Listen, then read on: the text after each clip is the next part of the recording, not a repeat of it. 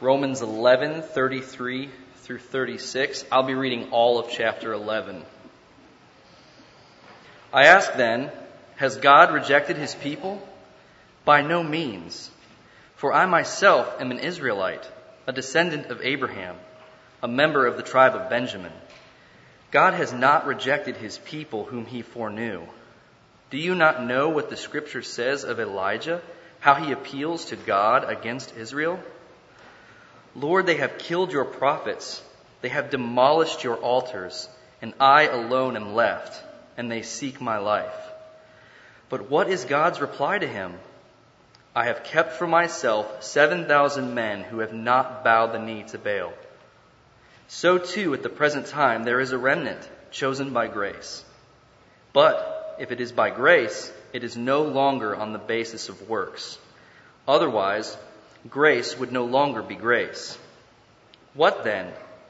Israel failed to obtain what it was seeking. The elect obtained it, but the rest were hardened. As it is written, God gave them a spirit of stupor, eyes that would not see, and ears that would not hear, down to this very day. And David says, let their table become a snare and a trap, a stumbling block, and a retribution for them. Let their eyes be darkened so that they cannot see, and bend their backs forever. So I ask, did they stumble in order that they might fall? By no means. Rather, through their trespass, salvation has come to the Gentiles, so as to make Israel jealous. Now, if their trespass means riches for the world, and if their failure means riches for the Gentiles, how much more will their fullness inclusion mean? Now I am speaking to you Gentiles. Inasmuch then as I am an apostle to the Gentiles, I magnify my ministry in order somehow to make my fellow Jews jealous, and thus save some of them. For if their rejection means the reconciliation of the world, what will their acceptance mean but life from the dead? If the dough offered as firstfruits is holy, so is the whole lump. And if the root is holy, so are the branches. But if some of the branches were broken off, and you, although a wild olive shoot, were grafted in among the others, and now share in the nourishing root of the olive tree, do not be arrogant toward the branches. If you are, remember it is not you who support the root, but the root that supports you. Then you will say, branches were broken off so that I might be grafted in. That is true. They were broken off because of their unbelief, but you stand fast through faith. So do not become proud, but stand in awe. For if God did not spare the natural branches, neither will he spare you. Note then the kindness and the severity of God. Severity toward those who have fallen, but God's kindness to you, provided you continue in his kindness. Otherwise, you too will be cut off. And even they, if they do not continue in their unbelief, will be grafted in, for God has the power to graft them in again. For if you were cut off from what is by nature a wild olive tree, and grafted, contrary to nature, into a cultivated olive tree, how much more will these, the natural branches, be grafted back into their own olive tree? Lest you be wise in your own conceits, I want you to understand this mystery, brothers. A partial hardening has come upon Israel until the fullness of the Gentiles has come in. And in this way all Israel will be saved. As it is written, the deliverer will come from Zion. He will banish ungodliness from Jacob. And this will be my covenant with them when I take away their sins. As regards the gospel, they are enemies of God for your sake. But as regards election, they are beloved for the sake of their forefathers. For the gifts and the calling of God are irrevocable. Just as you were at one time disobedient to God, but now have received mercy because of their disobedience, so they too have now been disobedient, in order that by the mercy shown to you, they also may now receive mercy. For God has consigned all to disobedience, that he may have mercy on all. Oh, the depths Oh, the depth of the riches and wisdom and knowledge of God! How unsearchable are his judgments! How inscrutable his ways! For who has known the mind of the Lord? Or who has been his counselor? Or who has given a gift to him that he might be repaid? For from him and through him and to him are all things. To him be glory forever. Amen. How many people boast in their own intellect and they create a God who fits with their own ideas. Consider, for the example, the words of one theologian. This is what he says about hell. I consider the concept of hell as endless torment in body and mind an outrageous doctrine, a theological and moral enormity, a bad doctrine of the tradition which needs to be changed. How can Christians possibly project a deity of such cruelty and vindictiveness, whose ways include inflicting everlasting torture upon his creatures, however sinful they may have been?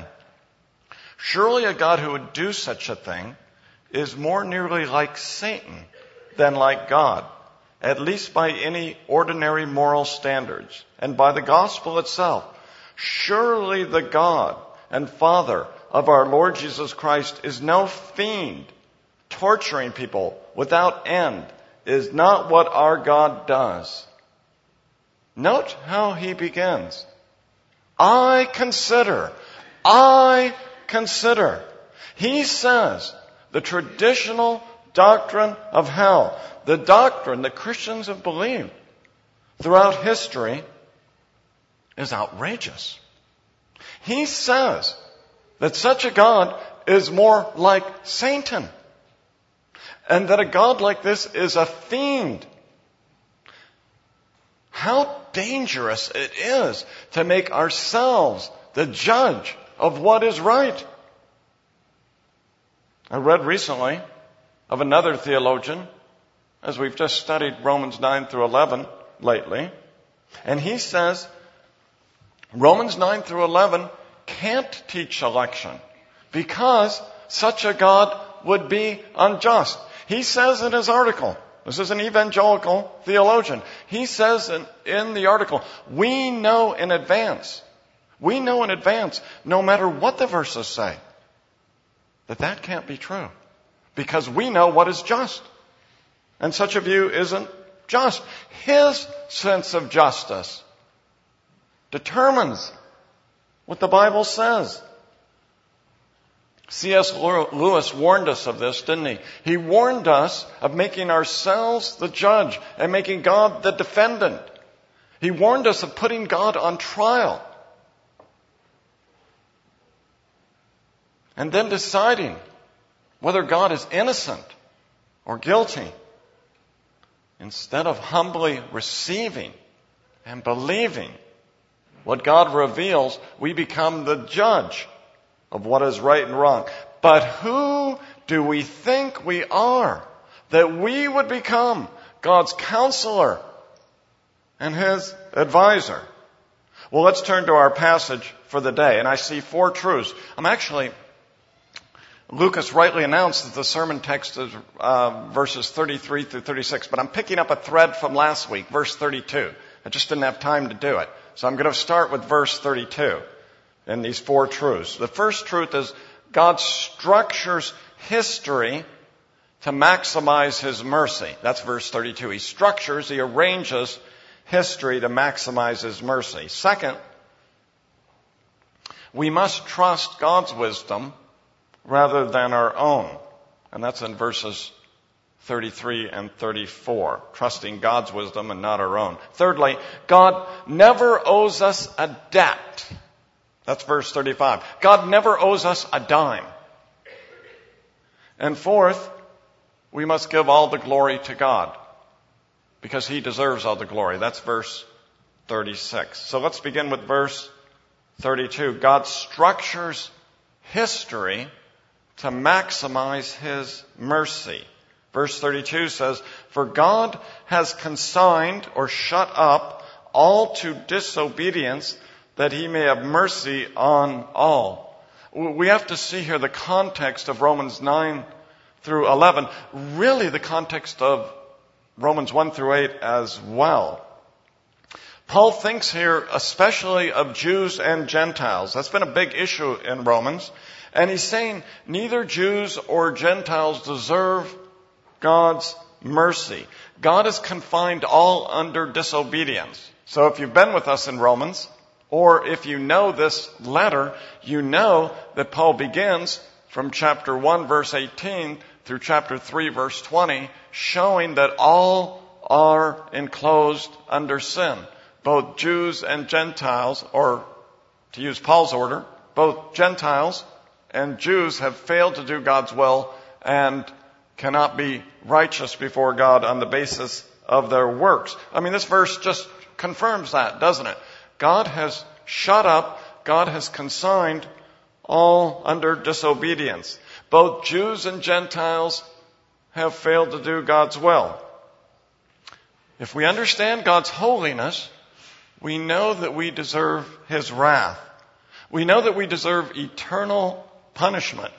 Contrary to our theologian, we deserve eternal punishment for our rebellion. We have turned our back against our sovereign king.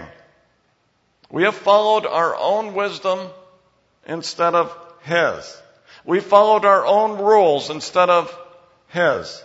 You know, in the words of that Billy Joel song, we've said to God, "This is my life. Go ahead, live your own life. Leave me alone." But God will rightly punish us for our sins. But praise God, as we've sung so wonderfully today, justice and punishment aren't the last word. They're not the only word. Because the verse says, God has consigned all to disobedience, that he may have mercy on all. Paul is thinking especially of God's plan for Jews and Gentiles. And he's sketched in that plan for us, hasn't he, in Romans 9 through 11. He structured history to maximize and highlight his mercy. How is that so? God began by choosing the Jews in the Old Testament, in the Old Covenant. A small, insignificant, unworthy people. But he chose to enter a covenant with them and to be their God and to save them and deliver them. But then the Jews get used to being the chosen people. Of course we're the chosen people. There was even a Jewish tradition that said God chose us because he offered the law to the whole world and everybody else said no, but we said yes. Pat ourselves on the back. We're the only smart nation.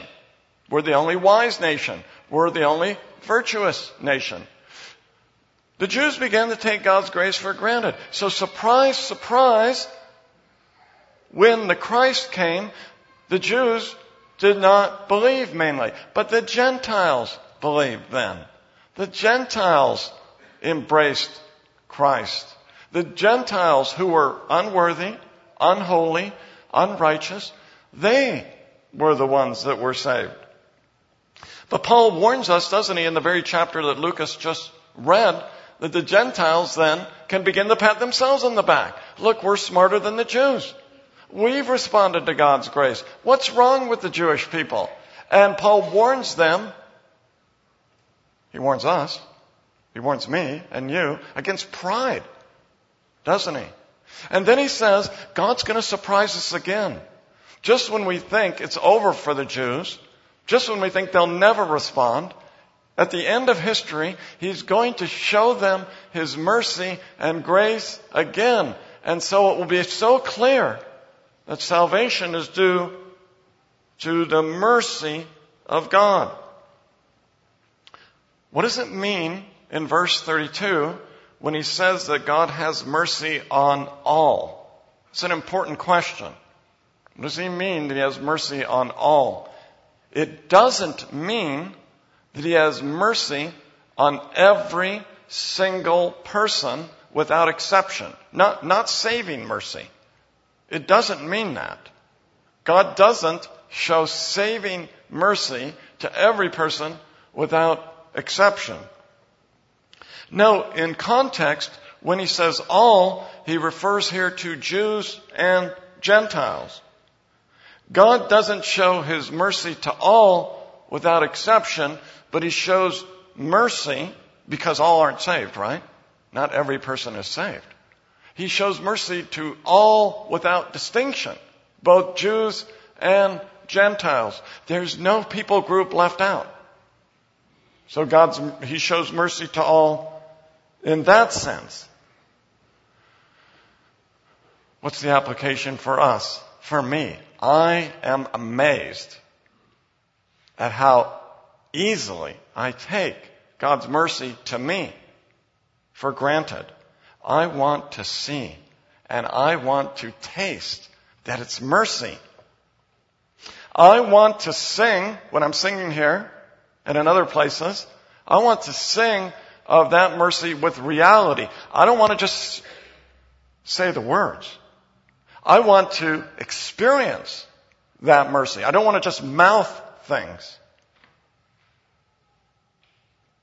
When God shows his mercy to us, when we've sinned, we appreciate his mercy, don't we? So God exposes our sin regularly. If you're sensitive to God, every day, every week, he exposes our sin to us. We're not to be discouraged by that, but to confess it and praise God for his mercy. And, that's not all, is there? And pray for renewal. Pray that we will follow him. But we praise him for his wonderful and saving mercy. And we thank him. Let's ask the Holy Spirit to reveal to us so that we taste the mercy of God. I think of this just from an ordinary example in everyday life. I could have chosen a lot of things. If you suffer from migraine headaches, you're sapped of all energy because of them. But look, no matter what it is, we don't deserve to live without headaches. Instead, living without headaches is a mercy, isn't it? And when you recover from a migraine, you give thanks. How wonderful it is to live without a migraine. What a mercy. And what a mercy to live under the favor of God. How wonderful it is to know that God smiles upon us in Christ Jesus. How wonderful to know, if you belong to Jesus, how wonderful it is to know that God is not angry with us, but he forgives us of all of our sins if we belong to Jesus Christ. Other people may be upset with us. Other people may be disappointed with us, maybe rightly so.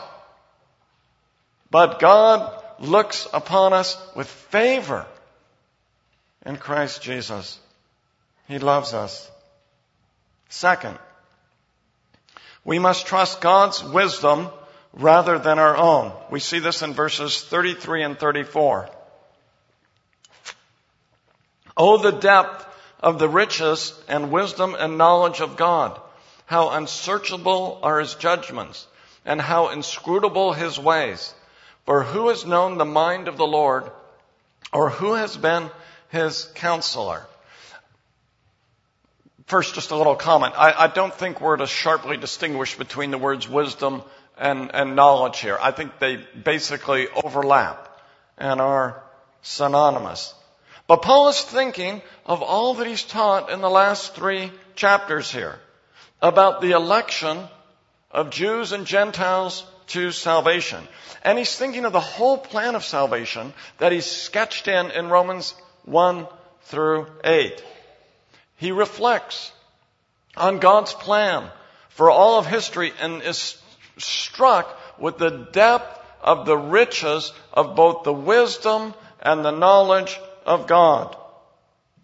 God's judgments and God's ways refer both to his work of salvation and to his work of judgment, and how wise it is, and how it is beyond our comprehension and our understanding. His judgments can't be discovered through research and through human intellect. No matter how hard we study, no matter how much time we put in, God's ways can't be tracked down. That's what that word means. It's untrackable by us. It can't be followed like a path can be followed through the wilderness. We can't follow His tracks. Paul quotes here from Isaiah chapter 40. And he says, does anyone know the mind of the Lord? What's the answer? A resounding no. Did God need any advisors or counselors in His plans for the world? And the answer is, of course not.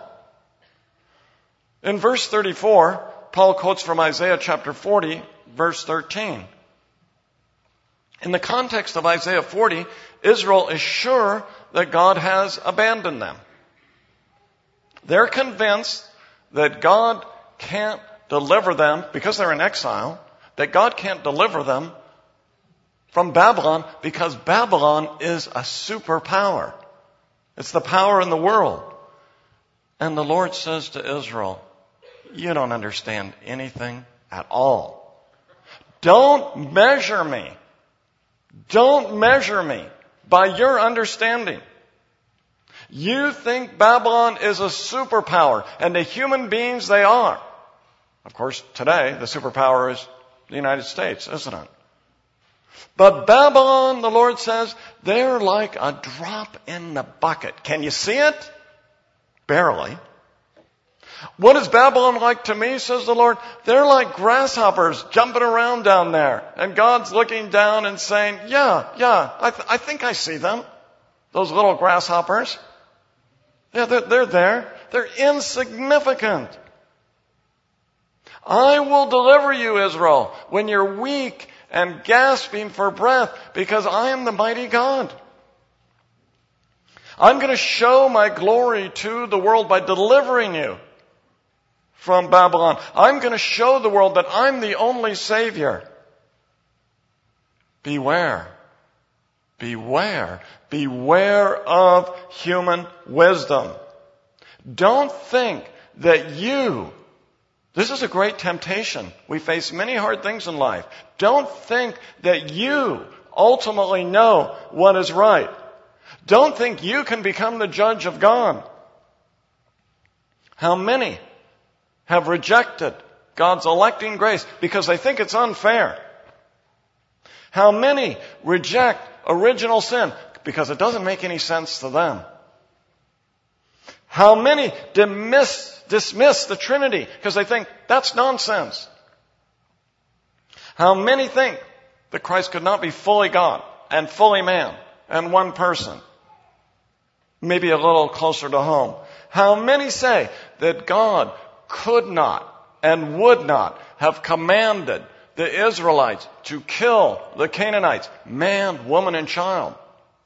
How many say He could not and would not have done that because that's unjust? That can't be right. We know better when the Scripture is very clear. It's what God did command. Here is the word of the Lord. Just when did you become the God of the universe? Who in the world do you think you are? How arrogant of you to think that your intellect matches and surpasses Almighty God. Do any of us in this room think we're smart and we're intelligent? We're not. We're babies. We're children before God. Far be it from any of us to claim wisdom. The only wisdom we have has been revealed to us by God. We haven't figured out anything. 1 Corinthians 2 tells us we only know God because the Spirit has revealed God to us. We only know the depths of God through the Spirit of God. We only know the truths of God through the Scriptures. So let us humbly receive what God has given us through His Word. Humbly like children. That's a joyful thing to do from our Father, isn't it? To humbly receive His wisdom. Let us not become judges of what God has said, but let us take Him at His word and trust Him. If we begin to fall into that, recognize that we are falling prey to great pride. And if you're counseling someone doing that, recognize that is what is happening. They are filled with pride. Maybe that's not the smartest thing to say to them right away, but recognize that. Pride has filled their hearts. That brings us to our third truth. Third, God never owes us a debt. He doesn't owe us a dime. We see this in verse 35. Or who has given a gift to Him that He might be repaid? Who's given a gift to God so that God says, I'll pay you back? And the answer obviously is no one. Here Paul quotes from Job chapter 41 verse 11. This is the part of Job chapters 38 through 41, where the Lord, after this long dispute about Job's righteousness and suffering, that the Lord comes in. And we know from the book of Job, don't we? Job wasn't perfect, but Job was not suffering because of his sin. Job was a righteous man. The friends got it wrong, didn't they? Job was a righteous man. He was seeking God. His suffering wasn't due to his sin. But Job did question God's justice as the account continues. Over and over again he begins to question God's justice. Job begins to question whether what God has done is right.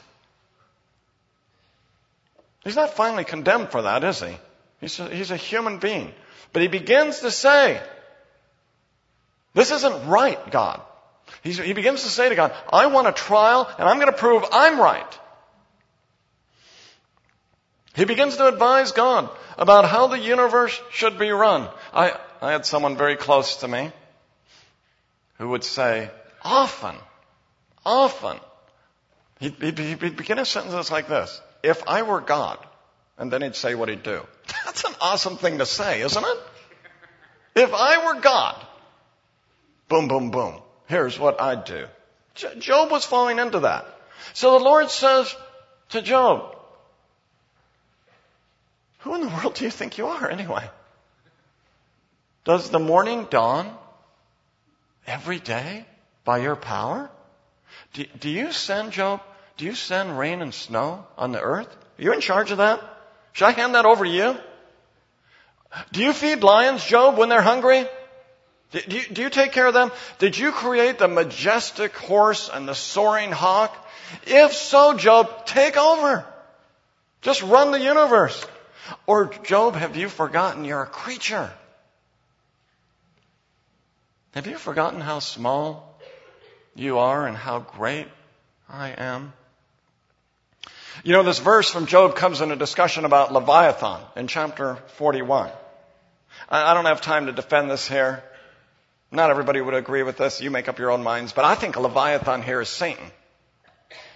And the Lord is teaching us here, no human being can master or control Satan.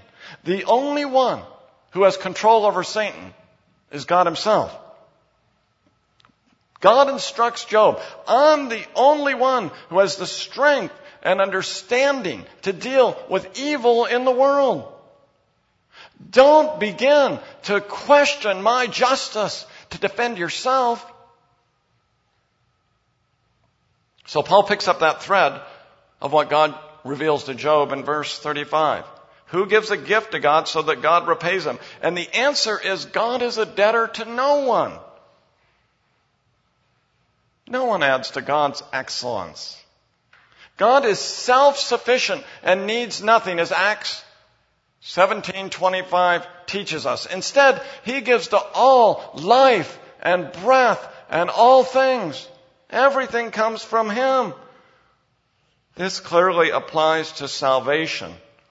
None of us can good works and merit or earn God's favor. I was reading Chad Sheffield's testimony in the Messenger. So members, do you read those? Those are good to read, and they're very encouraging to read.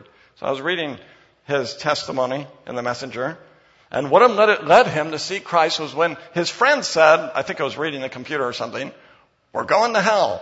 We're all going to hell," or something like that. And that startled Chad. His friend wasn't a Christian. And we're going to hell. And it startled Chad, and he started to read the Bible. And when we read the Scriptures, it's clear. Our sins separate us from God. We can't give God anything.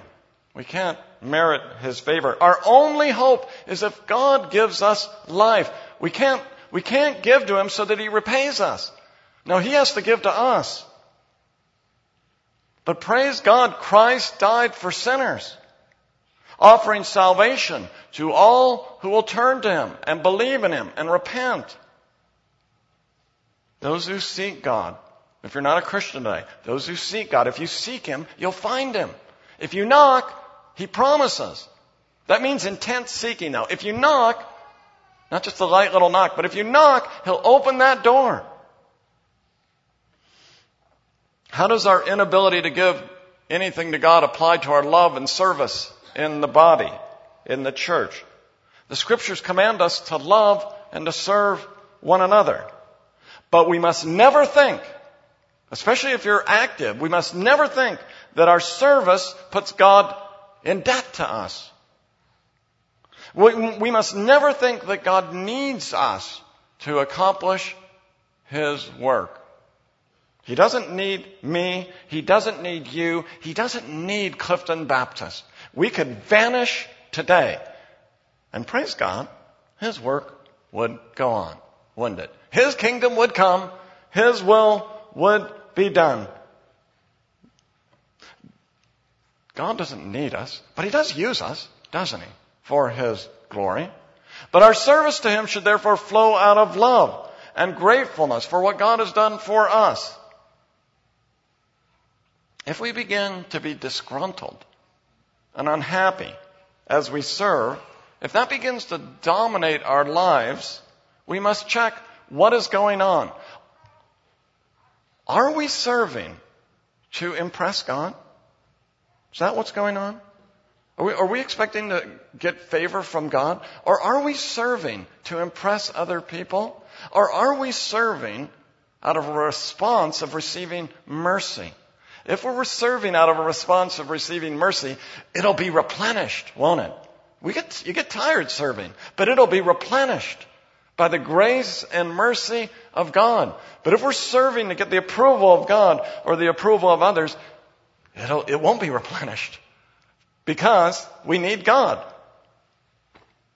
We need His grace. So let us ask God to grant us grace so that our service and love flow out of His mercy. May we understand that serving others is a joy and a privilege. It's an overflow of the mercy we've received. And that brings us to our last point. Fourth, we must give all glory to God. Verse 36 expresses this beautifully, and we're going to sing a song at the end that I love about this verse. Or that really says this verse. For from Him and through Him and to Him are all things. To Him be glory forever. Amen. So in Romans 9 through 11 and in Romans 1 through 8, Paul thinks of God's plan for the world. And as he closes these chapters, his heart wells up in praise to God. He sees the goodness and the sovereignty of God. How good God has been to every one of us. How many gifts He gives us every day. How He has lavished His love on us. The Psalms call upon us to praise God because He reigns, because He rules over all. Let us be full of joy because the sovereign God rules. Because all things come from Him, from the sovereign God who loves us and has sent His Son for our redemption. God is not only the source of all things, He's also the mediator of all things. All things are given to us also through Him. He's not merely the ultimate cause of things. He is the means by which His gifts are given to us. He's working in and through everything that happens. John prayed this today, didn't he? He's working in and through everything that happens for our good. Even if we can't see how or why He's working. Finally, God is the goal of all things. The world was not created for our sake, but for His sake. The world is not man-centered, it's God-centered. So in everything our thought must be, what would bring glory to God? What would God have me do? How can I live my life to praise Him and to honor Him? The first question isn't, what would my friends have me to do? The first question isn't even, what would my parents have me do? Although ordinarily, children, right? Ordinarily, in the course of things, you're called upon to obey your parents. But that's not the first question. The first question is, what would God have me to do? To glorify Him in everything. You know, I came to a place in my life where my parents and I diverged. Not in our love for one another. I loved my parents deeply, and they loved me. But my parents didn't really want me to serve and follow Jesus Christ. They thought I'd become too fanatical. They thought my desires weren't good. And I just want to say, as a young Christian, of course, I made many mistakes. But there was a choice there. Was I going to follow what they wanted, or was I going to follow what Jesus wanted? And Jesus says, he who loves father or mother more than me is not worthy of me. In all things, God is to be glorified. God must be our goal and aim in everything. He comes first. Not what our parents want, not what your friends want, not what you finally, fundamentally want, but what does He want? And because all things come from God, and all things are through God, and all things are to God or for God, therefore God gets the glory in everything. And the glory will be His forever. The Bible is clear. He doesn't give His glory to another. God is worthy of glory, isn't He? As our sovereign Creator. As the one who made us. Jesus Christ is worthy of glory as our Redeemer. The Holy Spirit is worthy of glory as the one who applies salvation to our hearts. So as we close, may our hearts be lifted up in praise. For we glorify God by thanking Him. We glorify God by rejoicing in Him. Let's pray.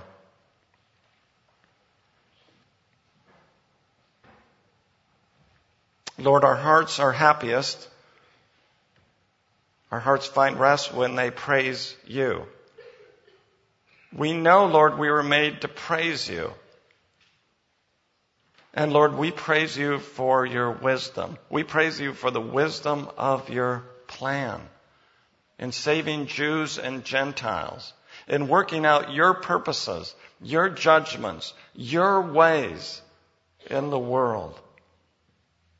May we glorify You, Lord, by believing in Your word instead of trusting our own intellect.